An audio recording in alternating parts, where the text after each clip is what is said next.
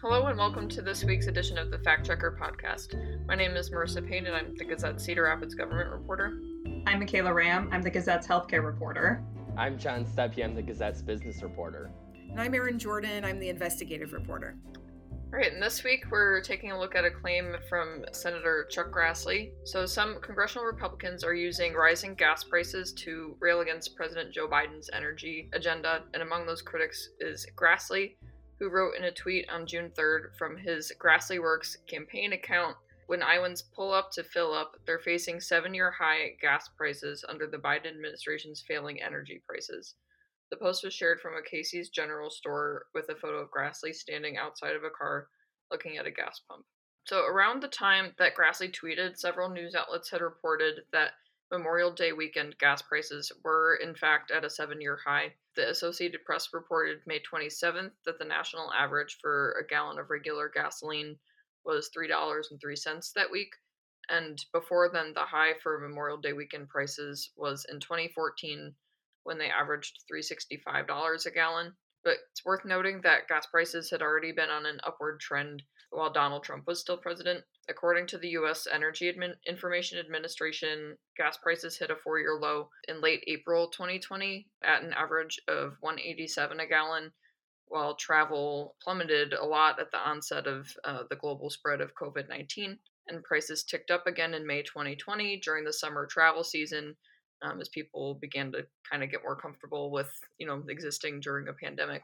And by then, there were about 8 months left of Trump's presidency. So by the week ending May 31st, 2021, which was the most recent data available before Grassley tweeted, prices climbed to an average of $3.12 a gallon. That means nearly 49% of the increase in gas prices has taken place since Biden took office in January. Also note that these prices are not adjusted for inflation. And for context, regular gasoline prices reached a record high on July 17th, 2008, according to AAA, an average of $4.1 per gallon when George W. Bush was president.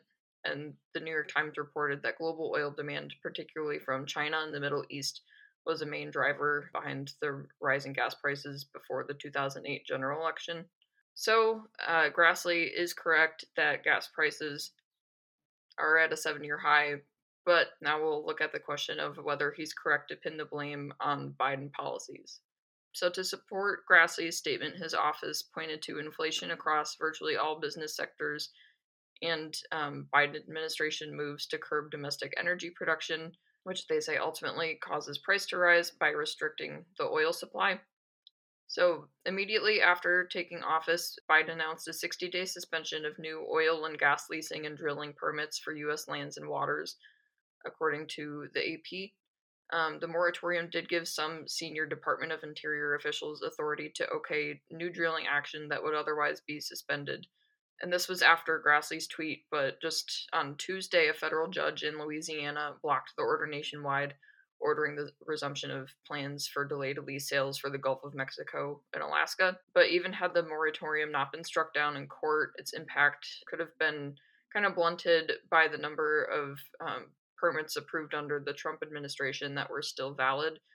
The AP found that Interior officials approved almost 1,400 permits on federal lands, mainly in Wyoming and New Mexico, over a period of 3 months that included the 2020 election. So that would allow companies to continue drilling for years. Biden also revoked approval of the Keystone XL oil pipeline from Canada, which would have delivered crude oil from Canada and North Dakota to the United States. The developer recently pulled the plug on the project after this move from Biden. It's a project that environmental advocates opposed because the pipeline would transport fossil fuels and emit greenhouse gases when those fuels are burned. But because the pipeline was not operational, it can't have an impact on current gas prices, though experts say the long-term impact would have remained to be seen on the crude oil supply. Other policies that Goldman Sachs analysts suggested could increase crude oil prices included, quote, a focus on fiscal spending, a probable lack of urgency in lifting sanctions on Iran, which is the world's seventh highest oil producer, and restrictions on the North American energy industry, according to Bloomberg. However, those analysts and other experts in a PolitiFact fact check on similar claims linking Biden policies to rising gas prices point to the global vaccine rollouts as the key reason oil markets have rallied. Um, Patrick DeHaan, who's head of petroleum analysis at a website that tracks gas prices called Gas Buddy, told PolitiFact, now that demand is up and oil production is not, that has pushed oil prices up. Plus, the summer months typically bring higher gas prices as more people travel, and this year, like that's just exacerbated as people look to get out there after the pandemic. And a USA Today fact check reached a similar conclusion, and in assessing those claims, found them to be false. So, although energy experts have suggested that Biden policies may conceivably have an impact on oil and gas prices in the long run, any policy's impact on prices would not be discernible in present day gas prices. So Grassley is correct that gas prices were at a 7-year high on Memorial Day weekend around the time that he tweeted, but the main driver for the increase is a return to normal as Americans receive COVID-19 vaccinations, which is fueling demand for travel and amplifying the usual boost that the summer travel season gives to gas prices. So we give Grassley a C, but curious what the team's thoughts are. Well, this topic has been on my mind a little bit, not just because of this fact check, but because of an Iowa Ideas story I was writing just about ethanol and about, for ethanol producers, it's a good thing for gas prices to be up and for there to be more demand on gas because that means they they make more money and there's more demand for their product. So I did think it was kind of funny that Grassley was like complaining about these prices when it helps ethanol. But I think I love all the context in here. I wish there was a way to tell how much of it is just simple supply and demand. You've got people out driving, like they can't keep, like rental cars, there's hardly any rental cars. People are taking all these, road trips. How much of the price increases based on supply and demand? But then I think the fact that the prices have been increasing for longer than just this summer probably is a reason to show that it's not just about like summer travel. Yeah, I would agree though. But I would say that like the impact of the vaccines and just sort of like the easing of lockdown restrictions like definitely can't be ignored in this factor. Like I think I was listening to an NPR story the other day that there's so many tourists in Hawaii right now that a rental car costs hundreds and hundreds of dollars. So people are renting U-Hauls to be able to get around because it's cheaper. So I definitely think that that is a huge factor in this whole conversation that Grassley seems to be admitting. Yeah, like I think to your point, Marissa, sure these policies could have an impact on prices, but it seems to be really blunted by that supply and demand question. Yeah, now I'm going to be thinking of renting a U-Haul for my next vacation. They're apparently cheaper, according to NPR. Like, if you don't want to spend hundreds of dollars, you can just get a U-Haul for the day. My next vacation, just get ready to see me behind the wheel of a U-Haul. But kind of back on topic, as much as I'd like to talk about U-Hauling during a vacation, I think that really the 7-year high stat seems pretty straightforward, but then tying that really to the Biden energy is just where it really falls short, where there's a good chance that whoever was president that you'd have the same thing, because I've been hearing just anecdotally from people, before and after interviews about how, oh yeah, really excited to finally go on a vacation and that kind of thing. So as you have more more demand, you're going to have prices go up. So I kind of agree with everything that everyone else has already been saying on this.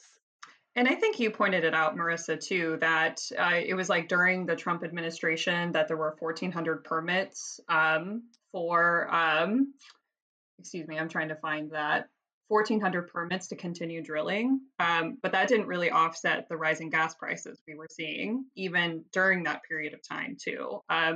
So I think to Aaron's kind of point, like this was a trend long before Biden came into office. Yeah, and well, it's also interesting just looking at the link between the vaccination rollout with this, since a lot of Republicans are like, oh, like Donald Trump took care of this with Operation Warp Speed, and he's the reason that we have these high vaccination rates, or that we had success in rolling it out pretty quickly.